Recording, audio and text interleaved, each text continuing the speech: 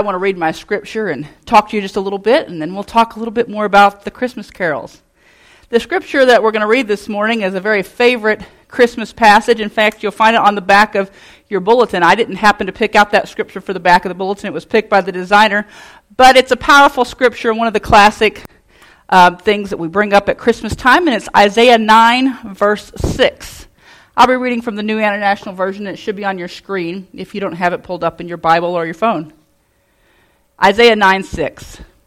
For to us a child is born, to us a son is given, and the government will be on his shoulders, and he will be called Wonderful Counselor, Mighty God, Everlasting Father, Prince of Peace. You know, I was a tomboy when I was a kid. I tried really, really hard to like dolls and Barbies, and I would ask for them for Christmas, but I just would play with them for a little while and then would throw it down and run outside and play kickball with the rest of my neighborhood friends. But still, like most American girls, we're acculturated to dream of being a princess. We want to grow up, or we want to be discovered where we are, and to be a princess. And you know, I would read the stories of Pocahontas, the brave Indian princess who saved John Rolfe, and I would think, oh, if I could just run through the forest like that with my long black hair streaming behind me, and be a beautiful Indian princess. Or maybe I could be the beautiful blonde Rapunzel with the hair that flowed out of the tower. And it was amazing to behold, and people would come and find me just because they saw my beautiful long blonde braid coming out of the tower. Or I loved fairy tales when I was a kid. And I loved the story of the princess and the pea who came in late at night to the castle, and she knocked on the door and she claimed that she was a princess, but they didn't believe her because she looked so bedraggled. And so they went ahead and welcomed her in because the storm was so bad, but just to test if she was a real princess. My picture book had about 20 mattresses all stacked. And they said, we'll find out if she's a real princess. And they took a little hard shell pea, English pea, and they put it down underneath the very bottom mattress. And they said, if she's a real princess, she'll be bruised in the morning because real princesses are sensitive people. And so she woke up in the morning and she said, oh, what a terrible night's sleep. I couldn't hardly sleep last night. Something was hard in my bed because she was a real princess. And she had experienced the hard shell pea making bruises on her body. Oh, if I only had 20 mattresses, I could prove to everyone that I was a true princess. Or Ariel. Oh, I didn't grow up watching TV and movies. And so one of my very first movies that I watched was Ariel. I was 21 years old. But oh, to be Ariel, the beautiful princess with the lovely voice and the handsome young man that loved her forever, or to be Snow White, lost in the woods. You know, I just knew that I was Cinderella waiting to be discovered. As much of a tomboy as I was, I wanted and I knew that I could be a princess. And like so many girls, having the fantasy and going down to Disneyland and having dinner or lunch or breakfast with the princess. It's all an imagination that we often get caught up in as young American girls. And you know, every princess must have a prince. And most of the stories, the prince is the one who saves the princess from her dire dilemma. The prince will rescue you from the tower. He will kiss you tenderly when you have been poisoned by the evil witch, and he will wake you from your coma, and you will wake up, and you will live happily ever after, and you will rule the kingdom.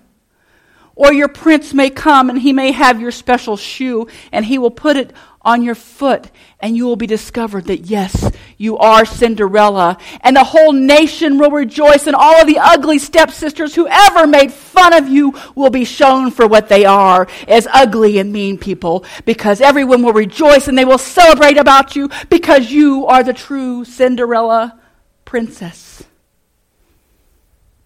Now, in order to be a princess and to be a good princess story, you have to have a prince. And my ideas of what the prince is like have changed just a little bit. Right now, my idea of a prince is a tall, gray-haired man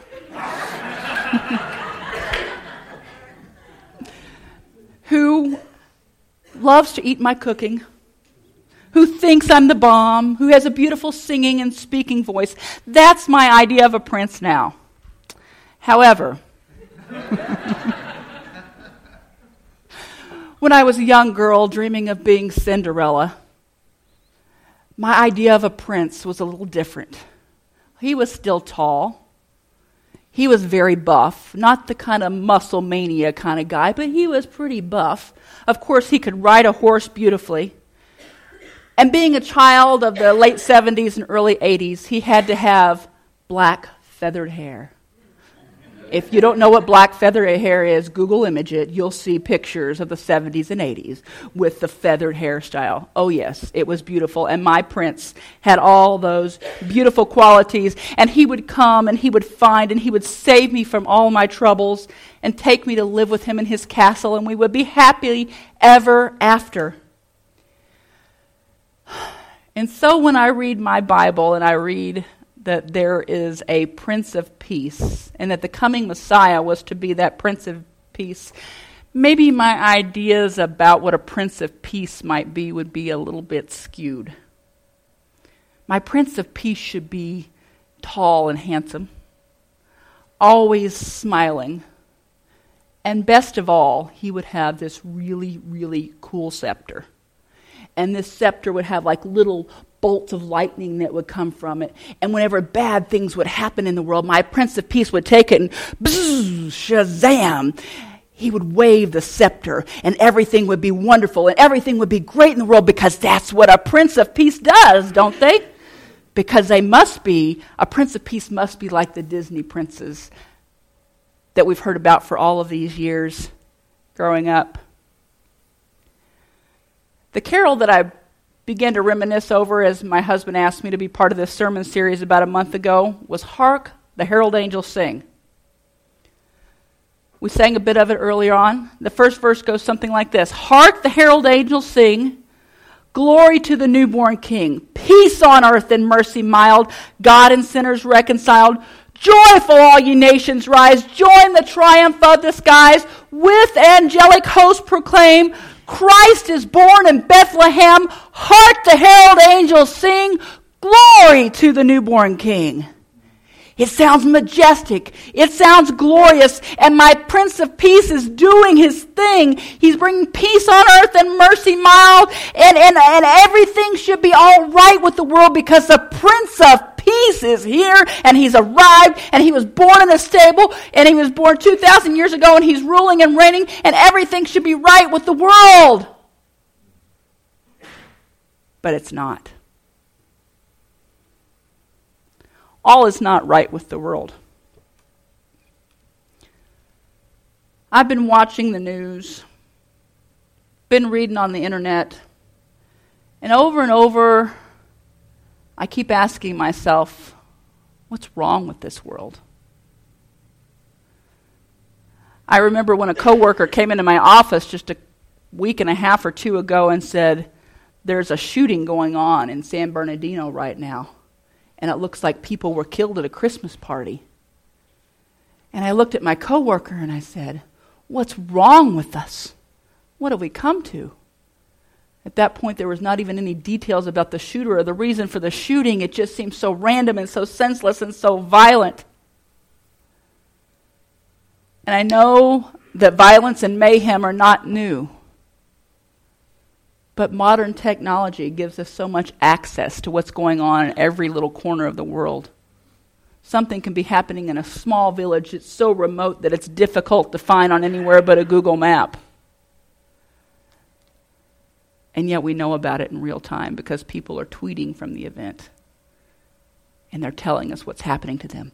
And it's very real. And so even though the violence is new, our knowledge of it and the depth of it, and it just seems like we're overwhelmed. And sometimes I have to, my husband and my son love to watch the news, and they're very up on current events. And sometimes I just have to either go to the next room or just say, let's don't watch this for a little while. It's just too much. And the celebrations that people have when they're the victor in one of these violent events, they're not just confined to a small banquet room somewhere where people are fist bumping each other and saying, hey, good job. No, now it's broadcast, and if you care to see it, you can watch it all on YouTube. I saw a story on television the other day where it was actually being recorded, and people were shouting, and it was an ISIS celebration. People were shouting and they were cheering, and they had their captors in cages, and they were driving them through the streets of the town, while everybody in the streets of the town was cheering and saying how wonderful it was that they were the victors, and while their people that they had captured were being dehumanized right there in front of everybody. And it was on the news, and it's on YouTube, and there are things even too gory to even talk about that you can find as our world tears itself apart in violence. And I find my heart heavy with all of that. And it's not just the state of the world. That's easy to talk about because we all relate to it. But that doesn't even include the challenges that maybe weigh my spirit from day to day. Things that I find hard and difficult to deal with. Things that don't feel peaceful in my own personal world because we're not in heaven yet and the world is not perfect. And there are challenges everywhere we go as individuals. And sometimes I find myself wanting to cry out, where are you, Prince of Peace? We're in trouble here. Haven't you noticed? The evil queen has poisoned us and we are laying unconscious and we're waiting for our prince to come. Where are you, Prince? I picked one of the carols that talks about peace on earth, but there are so many that come up on my Pandora Christmas channel. And as they come up and if they roll over my screen, I have two screens at work. One of them I can listen to my Pandora channel, and the other one may have the internet rolling. And I'm seeing all the violence coming on while Peace on Earth is playing on my other screen. You know, one of the great American poets, Henry Wadsworth Longfellow, wrote a Christmas poem that seems to resonate with our world today. His beloved wife was taking care of the children in one room. Some candle wax dripped, and somehow her dress caught on fire, and she tried to put it out herself but couldn't. She ran into the next room to Henry Wadsworth Longfellow, and he tried to wrap a carpet around her, but it was too small to smother the flames, and she ended up dying the next day as a result of the burns from the fire. And he actually was so burned in the process himself that his face was burned, and he grew his long beard to cover up all the facial burns that he had. He was very sad and distraught about that. At the same time, our country was again in the throes of a difficult time, and the Civil War began, and so many terrible things were happening, and his beloved oldest son decided that he had to leave and join the Civil War, and he became severely injured. It was a very low time in Wadsworth's life, and he wrote this poem that has since become a carol that you'll hear on different stations. It was recently recorded by Mercy Me. And he wrote this in the middle of that difficult time. I heard the bells on Christmas Day, their old familiar carols play, and wild and sweet the words repeat of peace on earth, goodwill to men. And thought how as the day had come, the belfries of all Christendom had rolled along the unbroken song of peace on earth, goodwill to men. Till ringing, singing on its way, the world revolved from night to day, a voice, a chime, a chant sublime of peace on earth, goodwill to men. Then, from each black, accursed mouth, the cannon thundered in the south, and with the sound, the carols drowned of peace on earth, goodwill to men. It was as if an earthquake rent the hearthstones of a continent and made forlorn the households born of peace on earth, goodwill to men. And in despair I bowed my head. There is no peace on earth, I said, for hate is strong and mocks the song of peace on earth, goodwill to men. That's how Wadsworth Longfellow felt as he faced the chaos of his world. And sometimes when I hear the hark the herald angels sing and the glory to the newborn king, it's all wonderful and it's all majestic and it's all filled with glowing pictures, and it looks like something that should be on a Hallmark card, but yet sometimes the peace on earth that Wadsworth described as diminishing seems to fit more with our world today. You know, people in Jesus' day were disappointed in him. There had been many prophecies about a coming Messiah. He was strong. He was coming on a white horse. He would bring justice to the earth. And that is the Messiah that the people were waiting for. This was really good news for the Jewish people because they were oppressed people. They had been handed from one kingdom to another and oppressed and tortured and decimated by war and by oppression.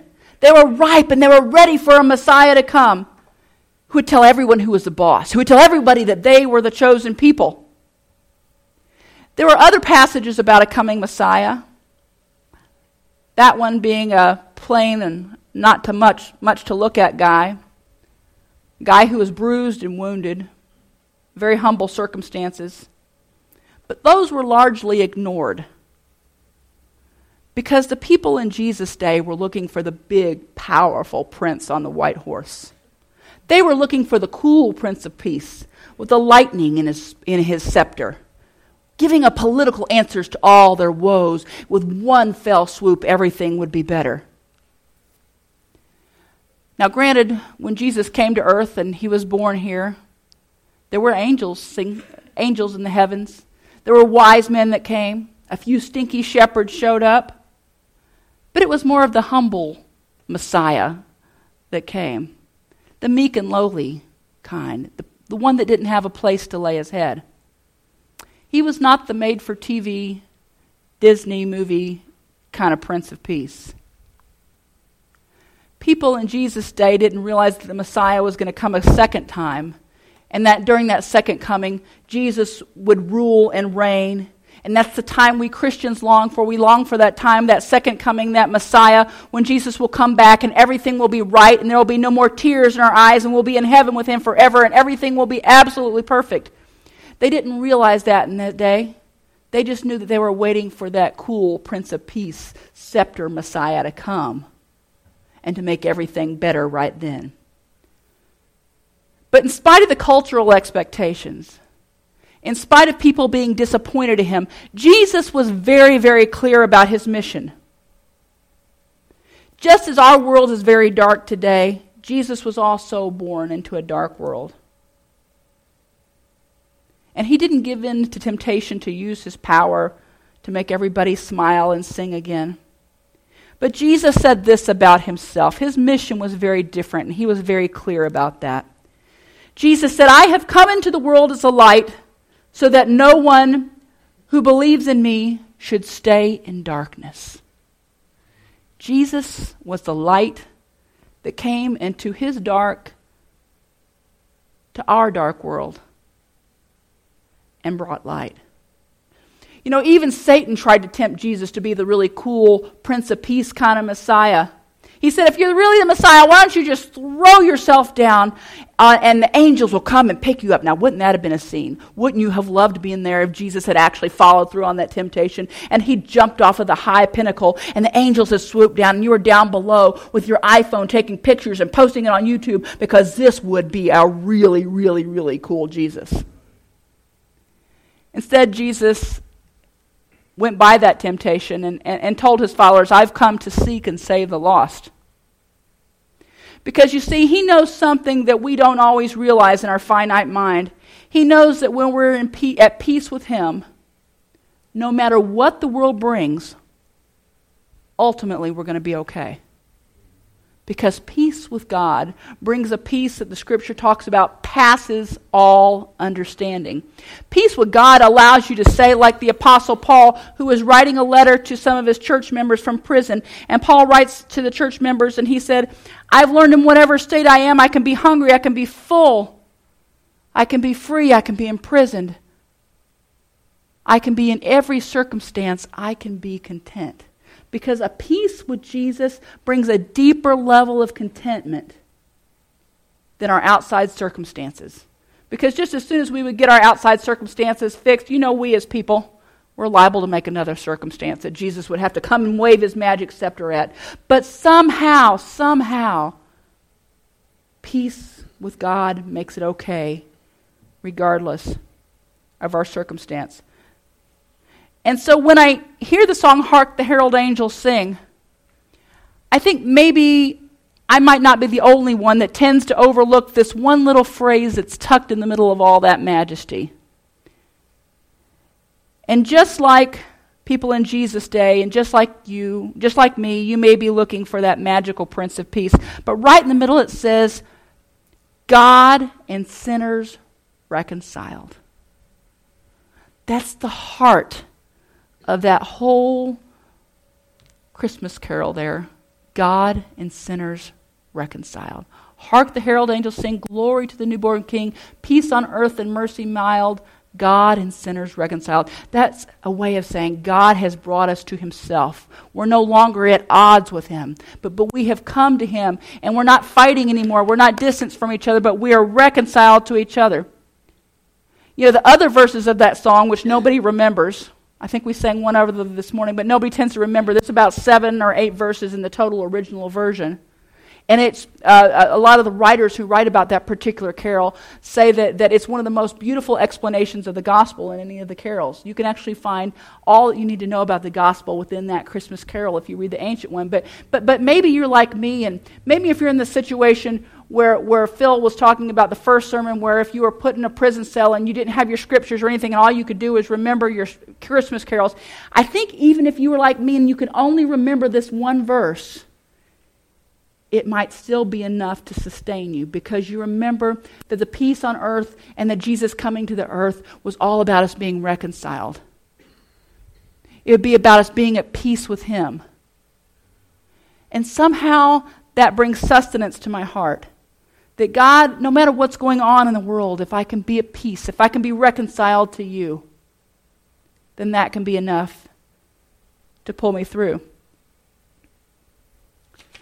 One of the things that Jesus said, which I love, and it's a great scripture, and it helps me redirect my little misunderstanding of what the Prince of Peace may be. Jesus said this, and it's so comforting to me. In John 14:27, he said, "Peace I leave with you. My peace I give you. I do not give you as the world gives. Do not let your hearts be troubled, and do not be afraid."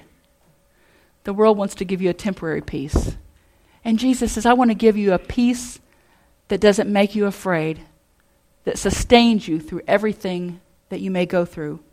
Don't let your heart be troubled. And I know that statistically speaking, there has to be at least 1 or 2 or even maybe more people here who may have troubled hearts today. Even if you are a follower of Jesus, even if you've been reconciled to him and you've given your heart to him, it's easy to get our eyes off of Jesus and for our hearts not to be reconciled to him because we're not at peace. And Jesus says, I've come today to bring you peace, regardless of your circumstances, regardless of the uncertainty around you, whether it be in the broad world or whether it be within the confines of your home, that you have lack of peace. Don't let your hearts be troubled. Don't be afraid. Back I believe the year was 1999, my husband and I were asked to go to Russia to minister. It was an interesting story because I can't go into all the details because it would take too long, but God provided amazing things. We were asked to go with only 3 weeks' notice. I didn't even have a valid passport. We didn't have the money to go, but somehow in the matter of 3 weeks, we got the money together. The money was raised. I got my passport. We got our plane tickets, and we were on the way to Russia. They had a prayer service before us before we left. It was already after the days when, quote-unquote, freedom had come to the country. And just before we left, our church elders and church members gathered around us, and they prayed for us. And one of our elders felt like he had a word from the Lord to speak over us, so he spoke it out in the congregation and just told us that the Lord would say to us that he would go before us and that he would bring peace. He said, even in the mines underneath the earth, I will bring peace. Odd kind of statement. You know, we had tried to research the area that we were going to, is an area called Tatarstan. It was actually 3,000 miles beyond Moscow. So Moscow is thousands of miles from our country, and they can go thousands of miles more. Russia is so large it actually covers 9 time zones. It's a huge country. We were deep into the part, and the internet was new enough that the Google Maps couldn't even find Tatarstan. We could find very, very little information. But what information we did find, interestingly enough, later on after that word had been given, is there really were mines underneath the ground in that area. And God said he would go ahead of us in peace. It was a great time of ministry, and lots of great things happened, and it was powerful, and it was life-changing for us, and we hope that we ministered to the people that we were speaking at a conference. But there was also challenges. The pastor very seldom got to come to the conference that we were speaking at because he was busy dealing with the police. They were suspicious of us being there. It was the time, we got there actually the weekend of Putin's election. And so everybody was on high alert. And the police would follow us wherever we went. They had police representatives in the church services sometimes. And we were actually staying with the pastor and his brother, who had adjoining apartments in a building. It takes a long time to get an apartment there. It can take up to 2 years to get an apartment. Housing is very short. They didn't like us being with them because they couldn't keep their eyes on us, so they made us move away from the apartment into a hotel. The pastor and his brother-in-law almost lost their homes over this, which was a big deal in a country where you can't get new homes very easily. Whenever we would go into the motel, we would have to turn, in order to get the key to our room, we would have to turn in our papers, our passports. They would give us a key to our room, and whenever we would leave for the day, we would have to turn in the key to our room and take our passports with us, and that was the only way. One of the people who was with us came home early one night from the church service because he was feeling sick and found police rifling through our rooms. It was a challenging time. The pastor came to us distraught one day, and he said, the police have asked you to come for questioning to the police station. We don't know what to expect. The fines could be hundreds or even thousands of dollars. You should be prepared to be strip searched. We didn't know what we had done wrong, but of course we're in another country. We have to comply. Our poor little 19-year-old translator, he was so nervous. He could hardly stand it. He'd lived through a lot of difficult times, and he knew what could happen more than we did. But before we left, we'd had this word that says, "Go in peace, I'm going to be with you." All these crazy things were happening. God wasn't taking all the craziness away, but he was with us. Interestingly enough, just before we left, my husband had received a little card, a little business card from a man in our church. He was a very senior elderly man who had been from Russia originally, became a prisoner of war in World War II, lived through that, and came to the United States and had become a member of our church. And he said, "Here's this card, and this is a friend of mine. He's very high up in the Moscow police, and if you ever need any trouble, go ahead and use that card." Didn't think any more about it. I'd forgotten about it completely, but when we got to the police station, not knowing what had happened, my husband handed over the card. I don't know what made a difference. I don't know if that card made a difference. I don't know what did, but I know the police were busy in the back scrambling for a while. We were standing in the hallways, big institutional hallways. No one talks out loud very much there. At least they didn't at the time, because people had learned over the years that things that you say out loud can be used against you. So it was a very quiet place. And no one was speaking. And with nervous energy, we found ourselves giggling and laughing in the hallways. But with a sense of peace that it was going to be all right. We didn't know what was coming. I'd freshened up my underclothes in case I was strip searched.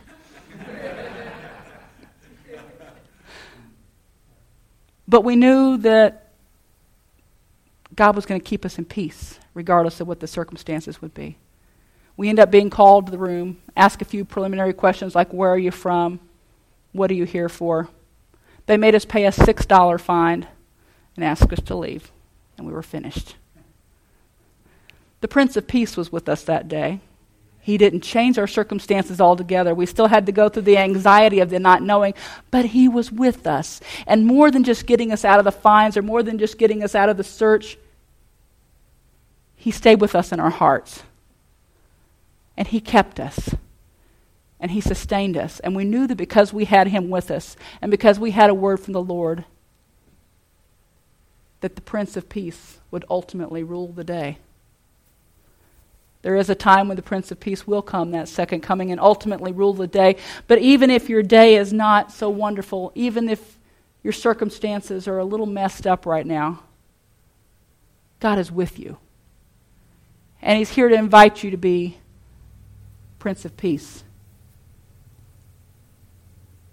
I'd like to reread the Longfellow's passage today, but I left out the final stanza, and I'd like to reread it with the stanza in place. I heard the bells on Christmas Day, their old familiar carols play, and wild and sweet the words repeat of peace on earth, goodwill to men. And thought how as the day had come, the belfries of all Christendom had rolled along the unbroken song of peace on earth, goodwill to men, till ringing, singing on its way, the world revolved from night to day, a voice, a chime, a chant sublime of peace on earth, goodwill to men. Then from each black accursed mouth the cannon thundered from the south, and with the sound the carols drowned of peace on earth, goodwill to men. It was as if an earthquake rent the hearthstones of a continent and made forlorn the houses born of peace on earth, goodwill to men. And in despair I bowed my head. There is no peace on earth, I said, for hate is strong and mocks the song of peace on earth, goodwill to men. Then pealed the bells more loud and deep. God is not dead, nor doth he sleep. The wrong shall fail, the right prevail, with peace on earth, goodwill to men.